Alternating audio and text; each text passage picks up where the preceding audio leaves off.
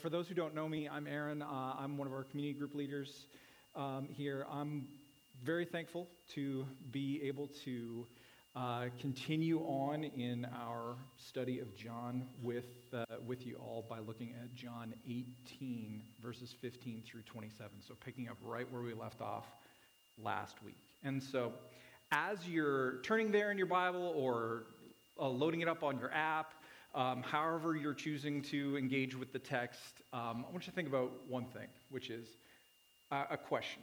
What should be one of the most reassuring truths that Christians believe? I'm not going to let you sit too long because the answer is actually one that we've been talking about repeatedly through our study of John, and it's that God is in control. There are few truths that should comfort us more than this one. To know that we are not meandering listlessly through our lives and through the universe that is no small thing. That what we experience is not random or purposeless, but actually serves a greater end. To know that God is working all things together for good for those who love him according to his purposes. Now, what is one of the truths that Christians also struggle most to believe? It's the same one. God is in control. That very same truth that should reassure us is also one that we wrestle with on a very practical level every single day. When we look at the news, for example, and it inundates us with stories of war and strife and discord, it tempts us to be afraid. When stories of scandals of all sorts and kind reach us, we're encouraged to embrace cynicism. And that fear and that cynicism, they shape how we look at God. And they can cause us to doubt that he is really in control of anything. And yet, the Bible repeatedly tells us that God is in control of all things, that he knows what he is doing. And as John's gospel has shown us time and again, that includes Jesus. Because Jesus is God. And Jesus knows exactly what he is doing. And so if Jesus really is who he said he is, that if he is God-made man, as has been repeatedly described throughout this gospel, we need to know that he is in control of all things. And for those of us who were here last week or listened to the message online, Dustin emphasized this point as he reminded us that Jesus was and is in control of his situation, including in the moment of his arrest in the garden.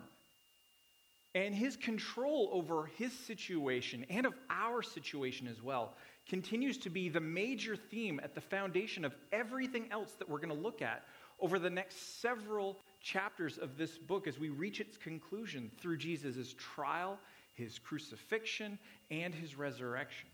And so as we look at our passage tonight, we're going to see that as we look specifically at three different characters that are presented in this very short passage. We're going to see one who is a failure. We're going to see one who is a fraud. And we're going to see one who is faithful. And so first of all, there is the failure.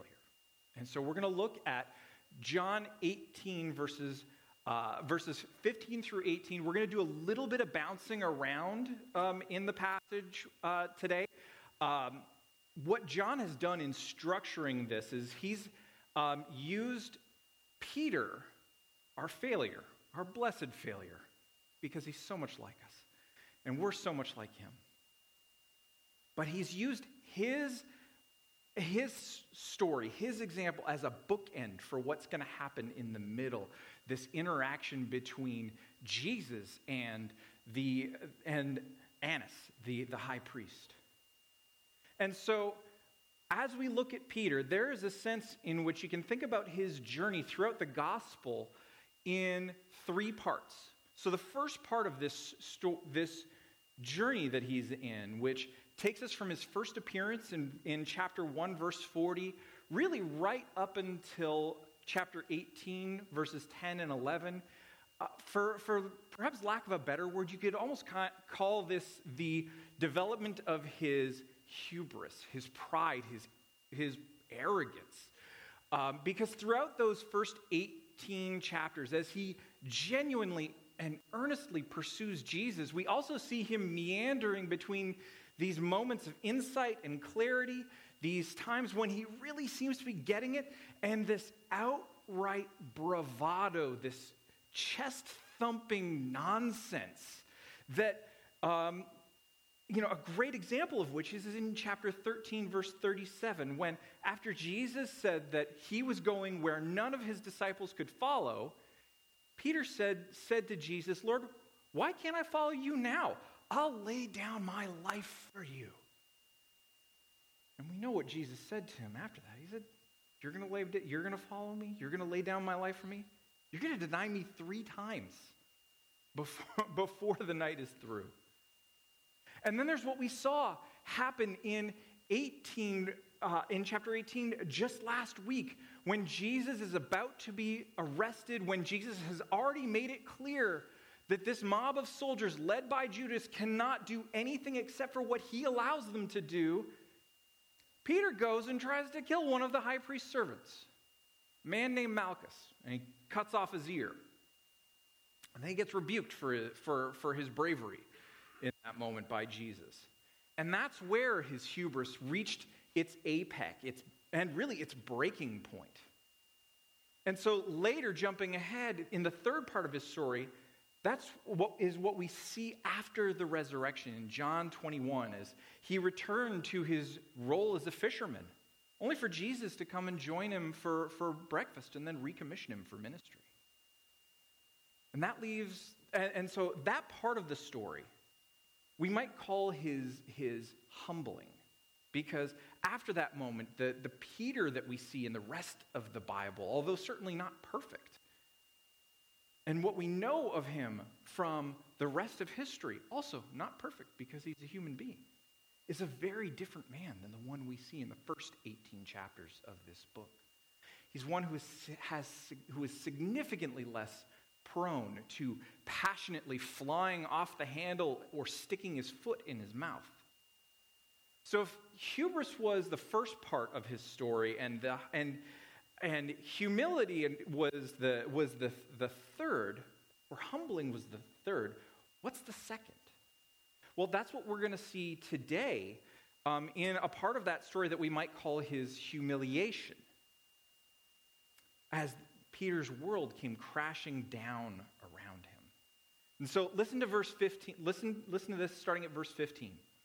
Simon Peter and another disciple followed them, that is, Jesus and the soldiers, as they brought Jesus to Annas. Now, the other disciple was acquainted with the high priest, and he went with Jesus into the high priest's courtyard. But Peter was left standing outside by the door. So the other disciple, who was acquainted with the high priest, came out and spoke to the slave girl who watched the door and brought Peter inside. And the girl, who was the doorkeeper, said to Peter, "You're not one of this man's disciples too, are you?" And he replied, "I'm not." Now, the slaves and the guards were standing around a charcoal fire that they had made, warming themselves because it was cold. And Peter was also standing with them, warming himself. So as we get into this text, there's a question that immediately comes up for those who are always curious about little details. We see Peter come in, follow Jesus along with these soldiers, and it says that he's following along with another disciple, or this other disciple. So who is that? Well, throughout history, there have been really 2 primary arguments that go like this. It was either John himself, or it was not John. That's about it. That's about as far as people have gotten.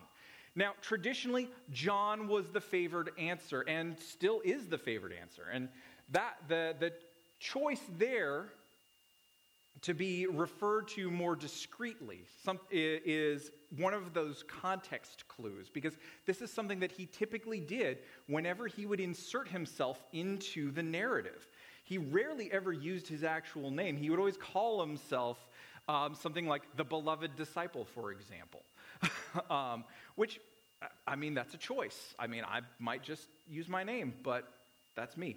But we also know that this other disciple has this close association with Peter. And John is very closely associated with Peter. If Peter was Jesus' right-hand man, John was his left.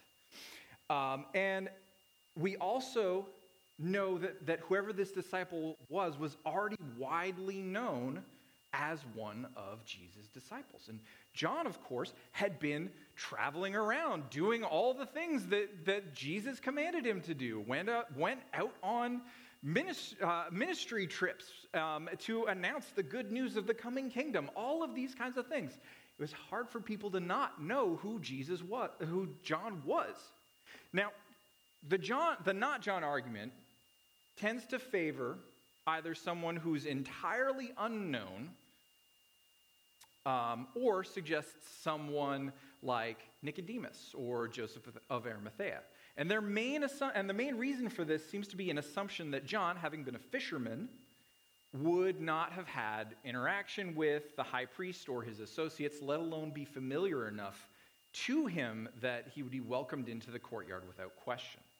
But that seems to be more of a reading in of Greek culture and Western culture along with it, with very hard barriers between different classes or roles in society. Because, John was a fisherman. His dad was a fisherman. But his father also seemed to be a man of some means. He did well enough in his role to have some hired help who weren't just Peter and Andrew. So having a connection between John and the high priest's house may not have actually been all that far-fetched. But whatever the case, this other disciple gets into the courtyard and he goes and gets Peter in because Peter doesn't have access on his own. And they go so that they can see what's going to happen to Jesus. And when this doorkeeper speaks to Peter, she says to him, "You're not one of this man's disciples too, are you?" Now, this isn't so much of a question as it is a statement of irritation or annoyance or even potentially cynicism. She can't believe that another one of this Jesus' followers is being allowed in. Bad enough that one of them is in here, but another? Which, again, brings us back to Peter. This hasn't been a good night for him. He's in a place where he clearly doesn't belong. He's picking up on the doorkeeper's irritation. He's slow on the uptake on some things, but this he got right away.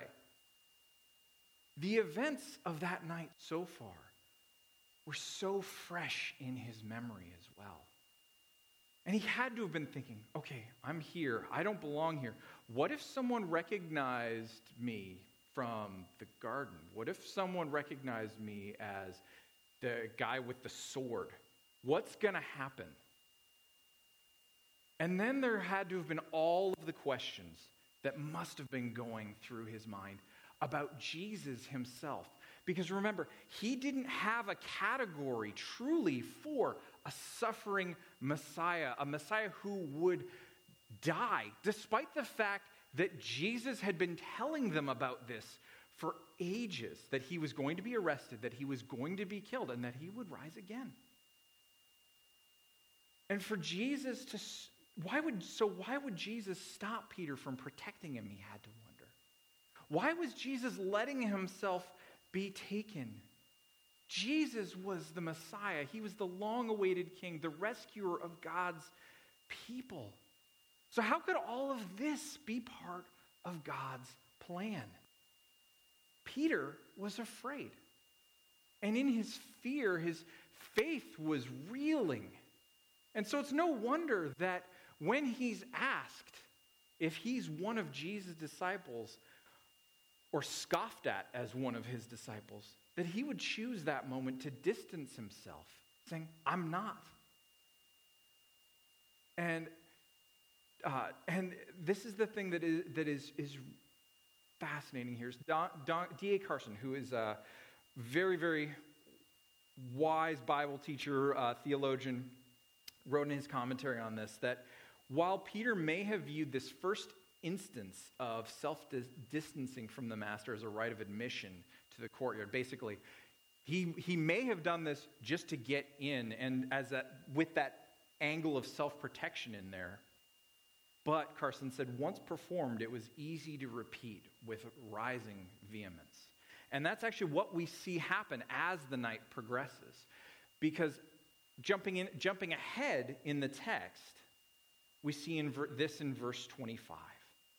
So meanwhile indicating what we're going to get to in a couple of minutes, the interaction between Annas and Jesus. Meanwhile, Simon Peter was standing in the courtyard warming himself, and they said to him, aren't you one of his disciples too? And he denied it again, I am not. So while Peter was warming himself, the servants and the guards, they were all talking amongst themselves, but they're also checking out this guy who's there with him. And so they asked that same question that the doorkeeper did in the same tone that she did in verse 17. You aren't one of his disciples too, are you? And then again, Peter denied it. And then we get to verse 26. One of the high priest's slaves, a relative of the man whose ear Peter had cut off, said, did I not see you in the orchard with him? And then Peter denied it again, and immediately a rooster crowed. So this time, when he's asked the question, it's not just a servant who's assuming he's one of the disciples because he came in with the unnamed other one.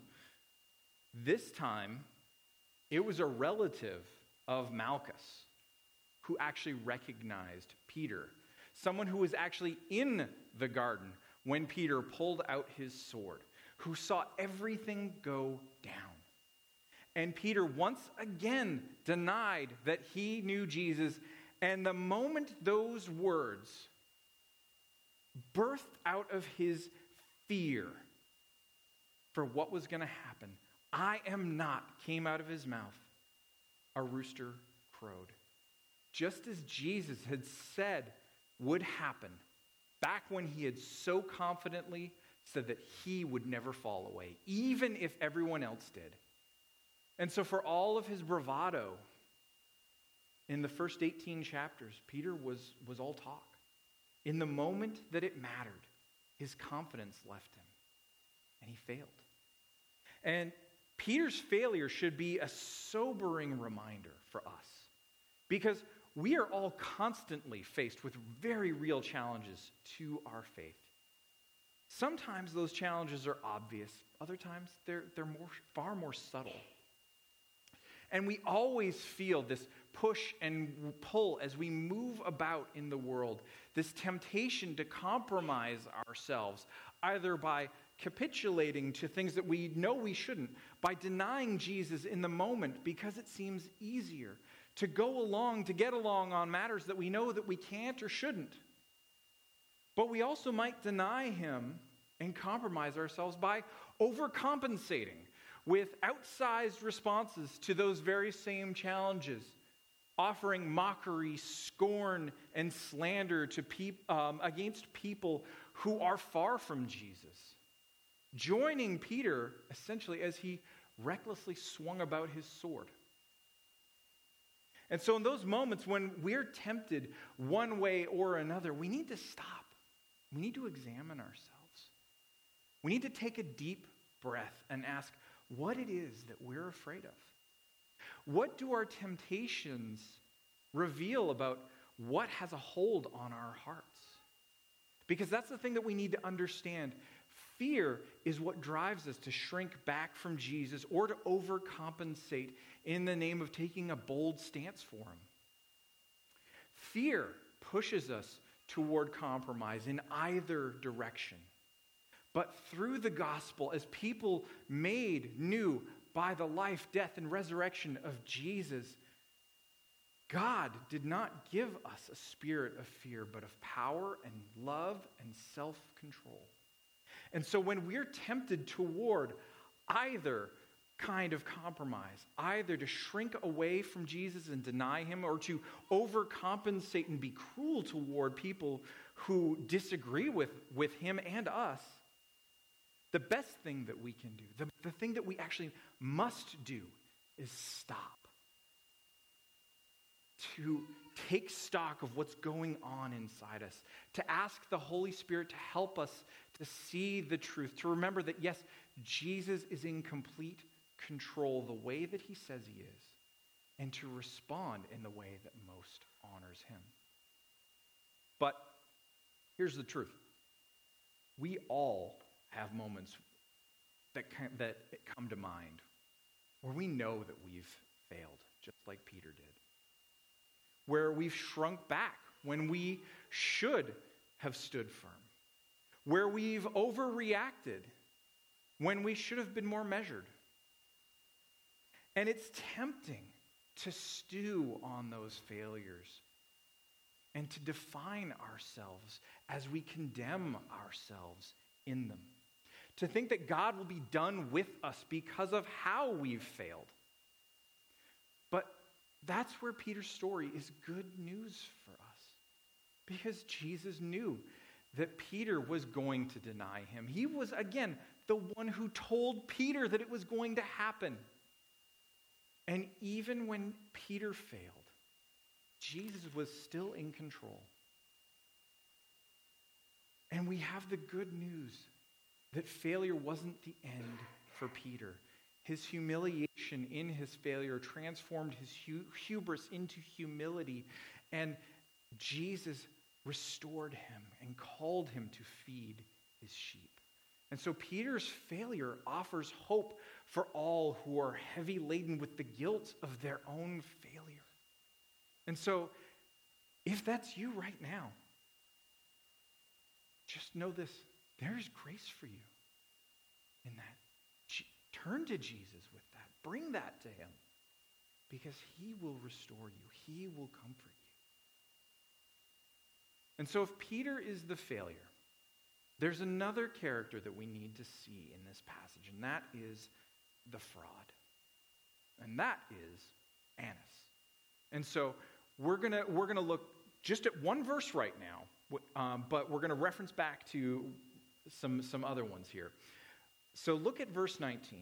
While this was happening, that this being Peter's first denial, the high priest questioned Jesus about his disciples and about his teaching. So while Peter was denying being a disciple of Jesus, Annas was busy questioning Jesus. And in this verse, he's called specifically the high priest. But elsewhere, including just a couple of verses from now, in verse 24, someone else is called the high priest, a man named Caiaphas.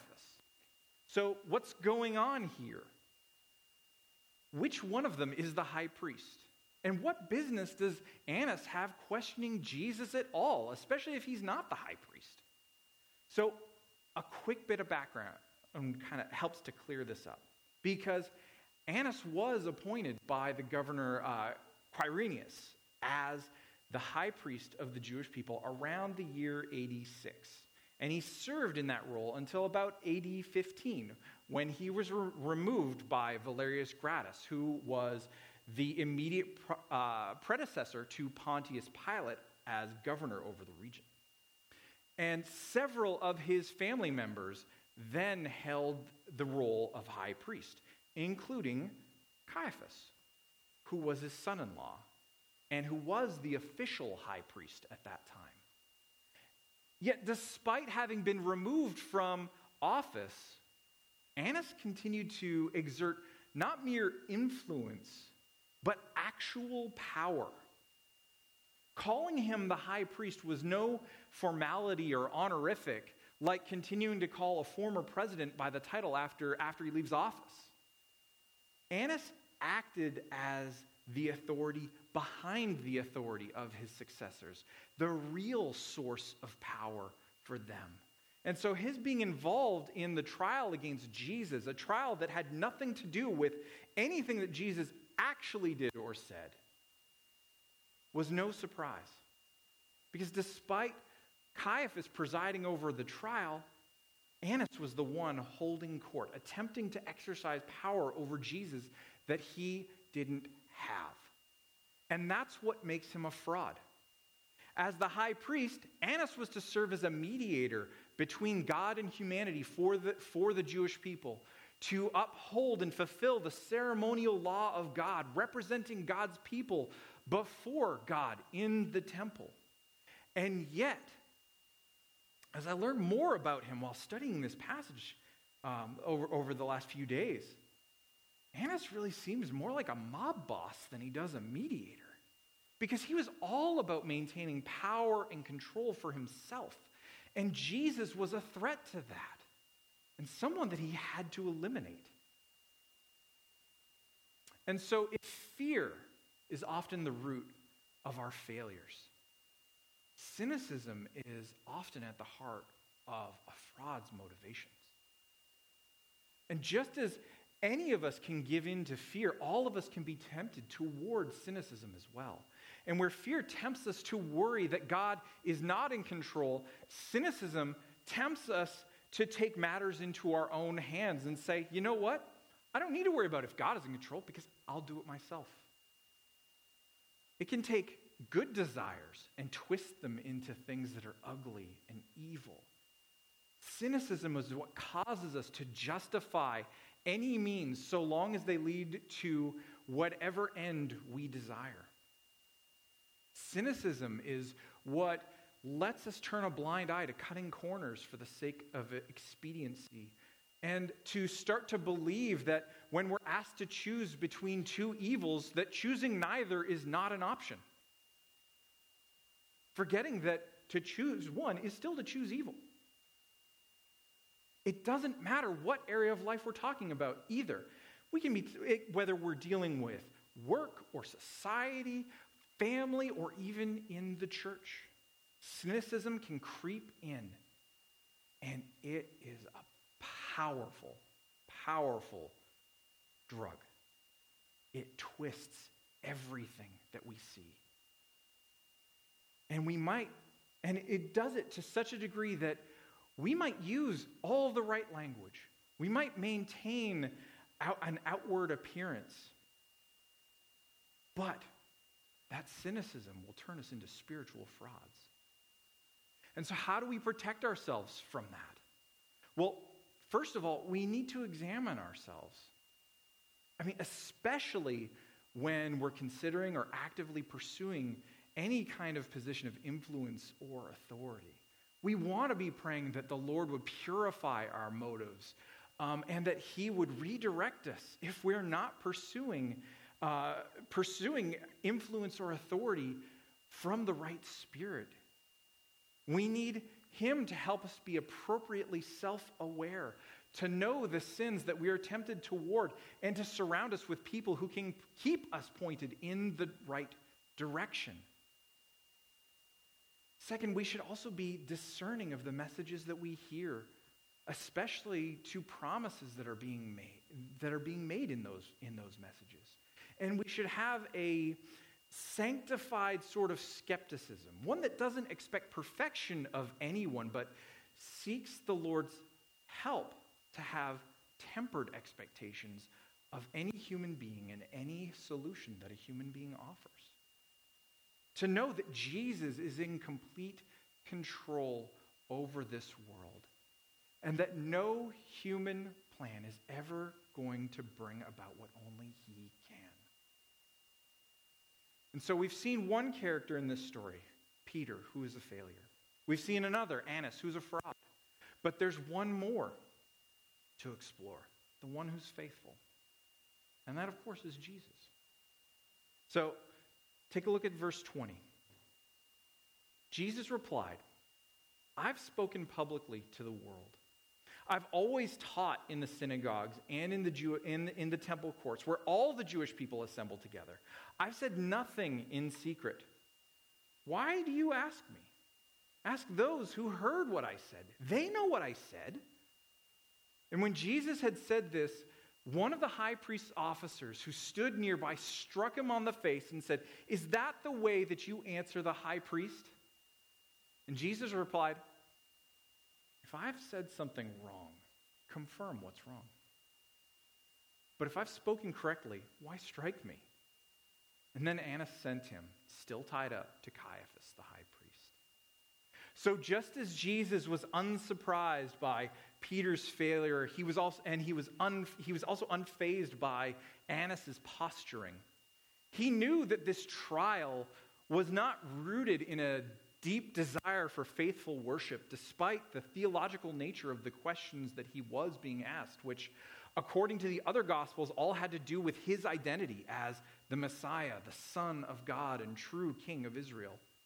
This trial was a sham, one that was potentially even illegal based on the practices of the time, where it was more common to question witnesses than to interrogate a defendant. But notice a couple of things in Jesus' answer to Annas. He said, I've spoken publicly to the world. I've always taught in the synagogues and in the temple courts where all the Jewish people assemble together, and I have said nothing in secret. So back in verse 19, Annas was questioning Jesus about both of his followers and his teaching. But here, Jesus entirely sidesteps addressing his disciples at all and only focuses on his teaching. And in this, we see him once again being faithful to protect his followers, just as he did in verse 8 when he told the soldiers to let his disciples go free. Jesus was being faithful to them even in this moment because he was faithful, as verse 9 says, to fulfill the word that he had spoken. I have not lost a single one of those whom you gave me. Jesus wasn't afraid of Annas, whatever power Annas seemed to have. And despite his circumstances, despite being tied up, Jesus was in complete control of this situation. And he showed that control in how he spoke about his teaching. That they already knew what he taught. They knew that he taught about the coming of the Lord's kingdom and had called everyone to repent, for it was at hand. That the kingdom was not like any kingdom of the world, one not created and ruled the way that human kingdoms are.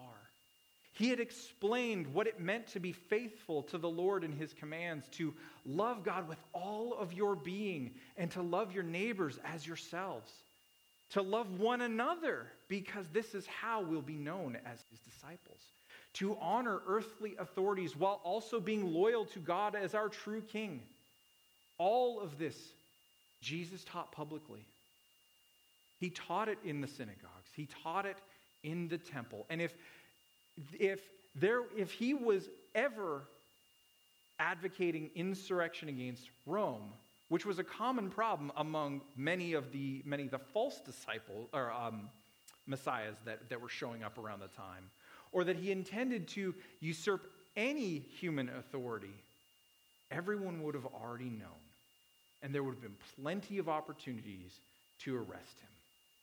And yet they didn't, because there was nothing to arrest him for. We see elsewhere in John's gospel that the entire reason that the religious establishment was trying to kill Jesus was because he kept saying he was God. That's the whole reason. And then Jesus took things a step farther in verse 21, saying, "Why do you ask me? Ask those who heard what I said. They know what I said." And so Jesus here is openly challenging the legitimacy of these proceedings. Why are they questioning him at all? If there was any legitimate charge to be made, that it should be coming through actual witnesses, not questioning the defendant. And in a move that only further proved the illegality of the show trial here, the high priest's officer struck Jesus. Not because Jesus had said anything offensive to the high priest. This wasn't like when Paul, for example, called the high priest a whitewashed wall when he was on trial. He said nothing wrong at all. But this officer struck him and said, "Is that the way you answer the high priest?" As if daring Jesus to respond in kind. And so as this goes on, this trial devolves from not merely being a sham, but into a complete circus. It's just a mess. Everyone was out of control in this except for Jesus. Because Jesus was faithful to his calling. He was faithful to his people. And he would not be moved. And rather than repay evil for evil, Jesus stood his ground the way that we've seen him since the mob came for him in the garden. And he said, "If I have said something wrong, confirm what is wrong. But if I spoke correctly, why strike me?" In other words, prove it. That was his entire defense. Jesus is showing us what faithfulness looks like in practice, what it means to have power under control, to be in complete control of his situation. He isn't going to put up with their nonsense, but he isn't going to stop them either because he knows that it has a purpose. Jesus knew what he was there to do, to rescue his people from sin and death by going to the cross, by dying for their sins and being raised to life on the third day. And he was going to see that through. And seeing that, all of this was going on, and all of it was going nowhere, Annas sent him, still tied up, to Caiaphas, the high priest. So what do we do with this? Well, when we're tempted toward fear and cynicism, when we begin to doubt that God is really in control, we're called to respond in faith in the same way that Jesus demonstrated. Now, we're not Jesus, obviously, but we are empowered to live in the same kind of faithfulness and fearlessness that he displays through the Spirit. So whenever we are confronted with real problems in the world, when fear tempts us to doubt God, and when cynicism draws us toward taking authority from God, we have a choice, and it's to respond like Christians. It's as simple as that, to be who we are in Jesus. And so that means that we take those fears and those temptations, we take them to God. We can be honest about those things, and we can ask for his help in them. And we need to ask for his help in them. Because here's the thing. We're not playing the same game that the world is. So we don't play by its rules. If we are followers of Jesus, we are called ambassadors for Christ, representatives of his kingdom in any and every situation. And so we act in that spirit and empowered by his Spirit, not giving way to fear and failure, not allowing cynicism to capture our hearts, but in faith that Jesus really is in complete control, as he says he is, and that he really is working out all things together for good for those who love God according to his purposes. So as we transition and continue our worship time together, as we prepare to celebrate the Lord's Supper, taking communion together to remember the shed blood and broken body of Jesus for us while we await his return, take some time and think about, where is it that you're tempted toward fear? Where are you tempted towards cynicism? Where do you need help from the Lord tonight in this moment? Bring those things to him, because he will help. He will give us the strength that we need. He will empower us to be faithful to him and to live in that truth that he is in control. Let's pray. Father, thank you that Jesus is in control over all things, the way that he says he is. Thank you that we see him model that in Scripture. We see him demonstrated again and again and again in these passages that we've already looked at, and we're going to continue to see him do it again as he goes through the rest of his false trials, and as he goes to the cross, and as he dies there for us. Father, help us to not give in to fear when we are tempted by it, but to turn to you with it. Help us to not become cynical when things don't seem to be going the way that they should, or that we think we should, or think they should.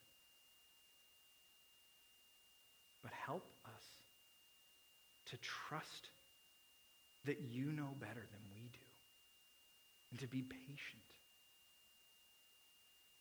and to live trusting that you are good, you are in control, and that you are working things for all your purposes and for the